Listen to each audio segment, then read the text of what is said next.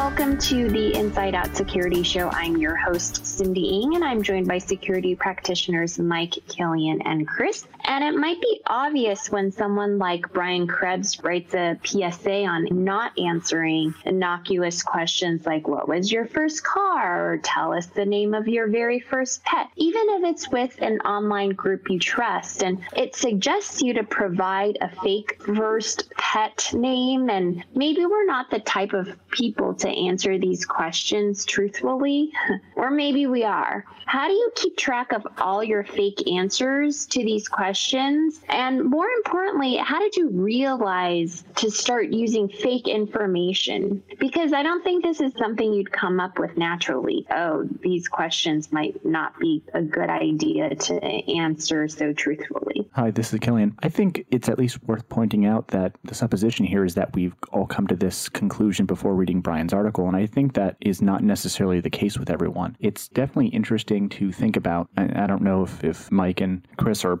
prolific Facebook users or anything like that, but typically I don't use that, so I don't use Facebook. But it's very interesting that I think a lot of people do, and they probably will answer those little quizzes and things like that with this information fairly truthfully. But it's worth pointing out that I don't think, at least I didn't realize, or at least not consciously think of these harvesting schemes and giving fake answers, but I've heard that before from other things. So it's probably difficult once you start giving these fake answers out to keep track of them. So might come back to something like using a password manager for some of this. Hopefully that would avoid the situation of even having to provide or use these questions to reset your password if you have it secured in one place. But at some point, the web of lies is going to get fairly deep if you come up with fake answers for everything then too. So I'm not sure what's better or worse. Maybe avoiding the problem. When I read this, it came off as something that should be obvious to me, but I would say if I thought about myself 10 years ago, or 15 years ago when Facebook and stuff like that started showing up, I don't think I would have had, a second thought about answering, oh yeah, tell me about the first car you owned, or taking a quiz that has 50 different points, all of which are potential data points that can identify you. I no longer answer any of these kind of things. I know there's definitely some relatives of mine who are far more into it. Well, there's two ways you can handle this. One is don't give that information out in the first place for the sake of fun, because you don't know who's going to take that information and do something malicious with it. And number two, I do agree about the idea of falsifying your answers to those security questions. I agree that it's definitely kind of hard to figure out what the actual answer, quote unquote, would be, or your falsified answer that makes sense to only you would be. I need to do better about that myself. Yeah, I don't know. I hadn't thought about the potential of the misuse of that kind of data. Hi, this is Mike. Security questions are a bad way of doing security. It's not what should be done. That, two-factor auth in the form of a connecting application that sends you a code, or, even SMS is better than this. So hopefully this is going away, and I think it should. I would like to live in a world where people can share what car did you first learn to drive a stick on without thinking that this is compromising their, future financial stability. And if you do need to do this, I think the right answer is very similar to passwords, which is use a password management app, and it lets you add in additional information about the secrets to that. So you could even just, put in, it says what's your first pet's name? And you put in, ABKL1 $4, whatever it is, some randomly generated password that you still know and can access as the answer to the security question. It doesn't have to make sense. It's just a database field you read back to, authenticate yourself if something happens. Thanks, guys. And for our regular listeners, if you enjoy our show, if you can rate and review our podcast on iTunes, we'll send you a deck of our InfoSec cards that's based on the Cards Against Humanity card game. To learn more, please visit Varonis.com/review. And we started off the show talking about fake answers to innocuous questions. What about online fake reviews in companies that crowdsource data for fake rehab centers, and then that call center tries to sell that lead to a real treatment facility that has agreed to buy the leads? And it's important to be able to discern real from fake, and it's not so easy. I think phishing emails have gotten more targeted, and it's alarming that these fake companies can even potentially be at the top of a Google search. You have to ask to validate validate if the business is fake or not. What are your thoughts about new fake world we live in? I think people will do a lot of different things for money. I can imagine you think this is a very victimless crime, you creating these fake listings. That's what this is that there's a particular type of SEO, local SEO optimization, that has lots of citations, is the term. And these point to, supposedly real locations. And this is not that. So it's unscrupulous, bad marketing, bit of craziness. And I think it's just, the latest, weirdest iteration of what we've seen for years. Yeah, this kind of reminds me of something I've seen back in the day on, I forget exactly, it might have been Yelp or something like that, where there's fake restaurants that don't have physical locations but exist solely for the purpose of delivery. This is a darker side of that. This is, this is not an actual business, or maybe it's not exactly who they claim to be, and they're trying to deceive you by having fake reviews that lead you to believe that this entity is trustworthy. I had never thought of this as a possibility before, but it is kind of terrifying. They do mention at the bottom a couple different ways for you to make sure that the organizations you're dealing with are reputable or even real. So things like making sure that you're not just following the top search result you get, doing a little bit of extra digging into things like the company's domain name registration records, and making sure you're not getting kind of taken if you do decide to take a phone call from these people. I think we need to all be a little more diligent going forward with the organizations we deal with, especially for something sensitive like rehab facilities where potential for abuse there. Man, this week's articles really bummed me out between the giving away personal details and all these fake reviews. It seems like going online anymore is basically an intro course to forensic science. If you have to go and validate the domain name and do callbacks, get their information to call them back and validate that the business address is the same as the address on their webpage, is the same as the address on, their domain registration. It's taxing, and I don't know if there's a good solution to it. Like your grandmother or your cousin or whoever who's not computer savvy is not going to go through all these steps to validate all this information. As Mike said, there are people out there who are unscrupulous who are out there to make a buck. I don't know if there's a better way to solve this problem aside from everyone just having to be tinfoil hat paranoid about going on the internet. And, we've kind of learned to live in that world, like with fake Amazon reviews, for example. You kind of have to filter out the top and bottom reviews just mentally, because you can get the fake ones and then, you get the people who just want to complain about something that has nothing to do with whatever it is. So the truth usually lies somewhere in the middle. So I guess, I don't know, maybe an easier way to look at this is look at multiple reviews online. It's hard, I guess, for a small business to start up if they only have Google reviews and you become automatically suspect. But if you look at something, hey, do they have a Facebook page with reviews? Do they have Google reviews? Do they have reviews on some other websites that you know or trust? And just not rely on one source of information. But then again, it's hard. And again, there is money involved in this. And if these people can turn around,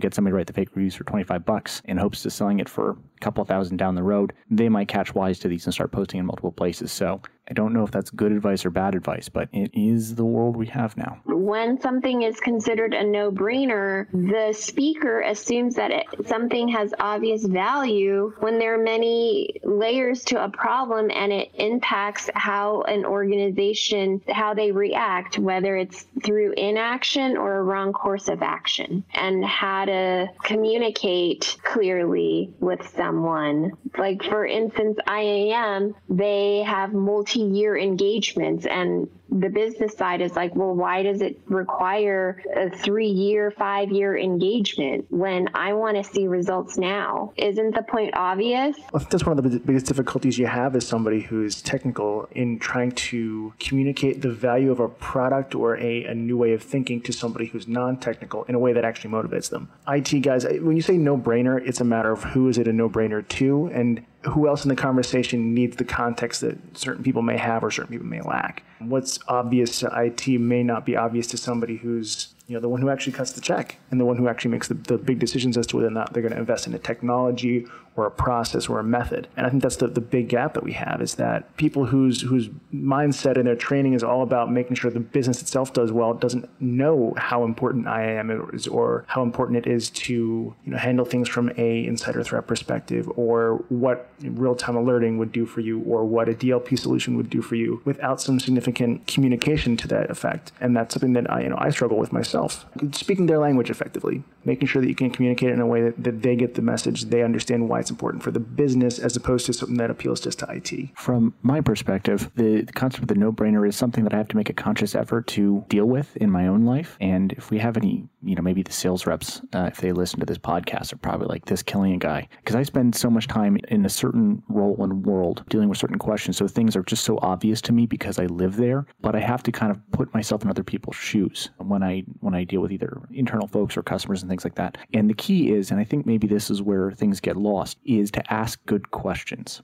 And it sounds kind of silly and it sounds kind of salesy, but that's not the point. I tend, when somebody asks me for something, I tend to ask some questions. Hey, give me a little detail. Who are you working with? Can you tell me just a little bit of the story? What are they trying to do as you understand it? Because that helps me answer their question better. So if I know what their concerns are, it's not just, hey, give me this thing. And sometimes the answer is, I'm just going to give them whatever it is specifically they asked for, because that might be the right answer. But I think between IT and the business, you have to ask those good questions. Hey, not why do you need this, but what are you trying to accomplish? What's the end goal? What's the next step here? What's the vision and where do you see it going? Again, we all have our own vision and they might have something very specific in their mind, but we all see things slightly differently. So to get that conversation going is the most important portion of it. And I think the article also kind of said that there's a little bit of being salesy between the IT people and the business people. Sometimes you get people that have skills in both realms that are able to understand the business perspective and understand some of the technical perspective, but we all specialize in our skills. We're security people. We're not the same as storage people. We're not the same as network people or business people. So to understand their point of view becomes important. And in certain aspects, the security guys have certain knowledge that the business people might not think about doing something securely versus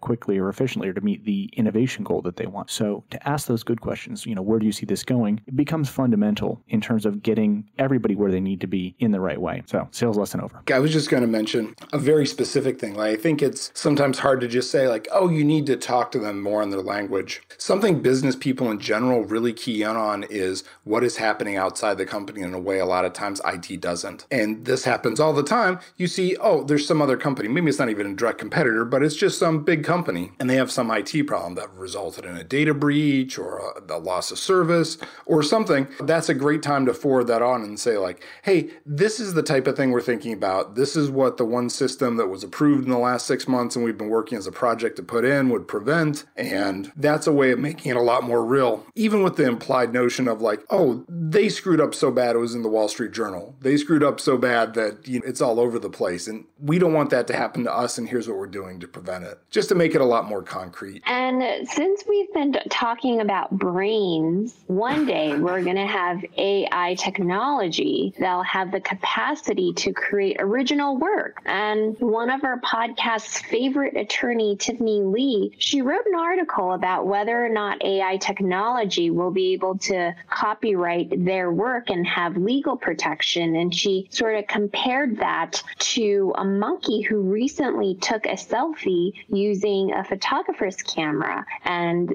that case might be able to set a precedent for future cases.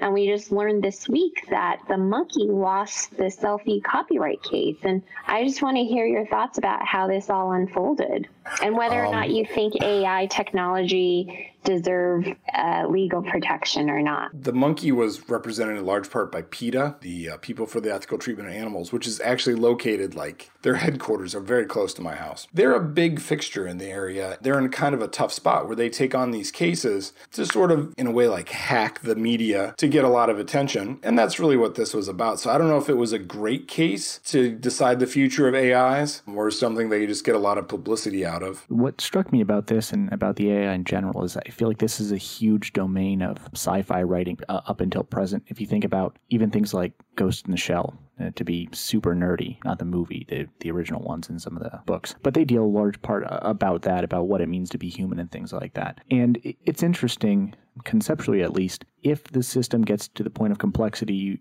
where it's indistinguishable from a person or if it becomes cognizant of its own existence, at what point do we convey that legal status to it? And that's something that we'll have to figure out eventually. The monkey case, I think it's kind of frivolous and silly. And I think, as Mike said, this seems like a publicity stunt. Monkeys are pretty smart and tricky, but I don't know if most people, or I don't know, maybe I'm going to anger some animal rights activists, but they're equivalent to people. The case sounds dubious, but I think we have more interesting ethical questions about AI at some point. The AI angle on this one, I kind of had to think about it from from the perspective of at what point does it stop being a program and start being a being? Because I would say that if somebody wrote a program and the program made art, then the person who made the program is the owner of the art, I would assume. Now, you have to kind of define where does it become its own being, and at what point does it stop being simply a piece of code? And I'm not sure I'm qualified to answer that question, but I think it's a good thought experiment. I think it's interesting to think about it from that perspective of, when have we made something that is has its own cognizance, has its own realization that it's a being that exists. What about things that we see now a lot in like mobile games, like procedurally generated games, where the system will randomly create the levels for you based on whatever, and assign characters and things like that? Would you consider that an act of creation, or is that simply still executing a program? I would call that still a program, because you're putting together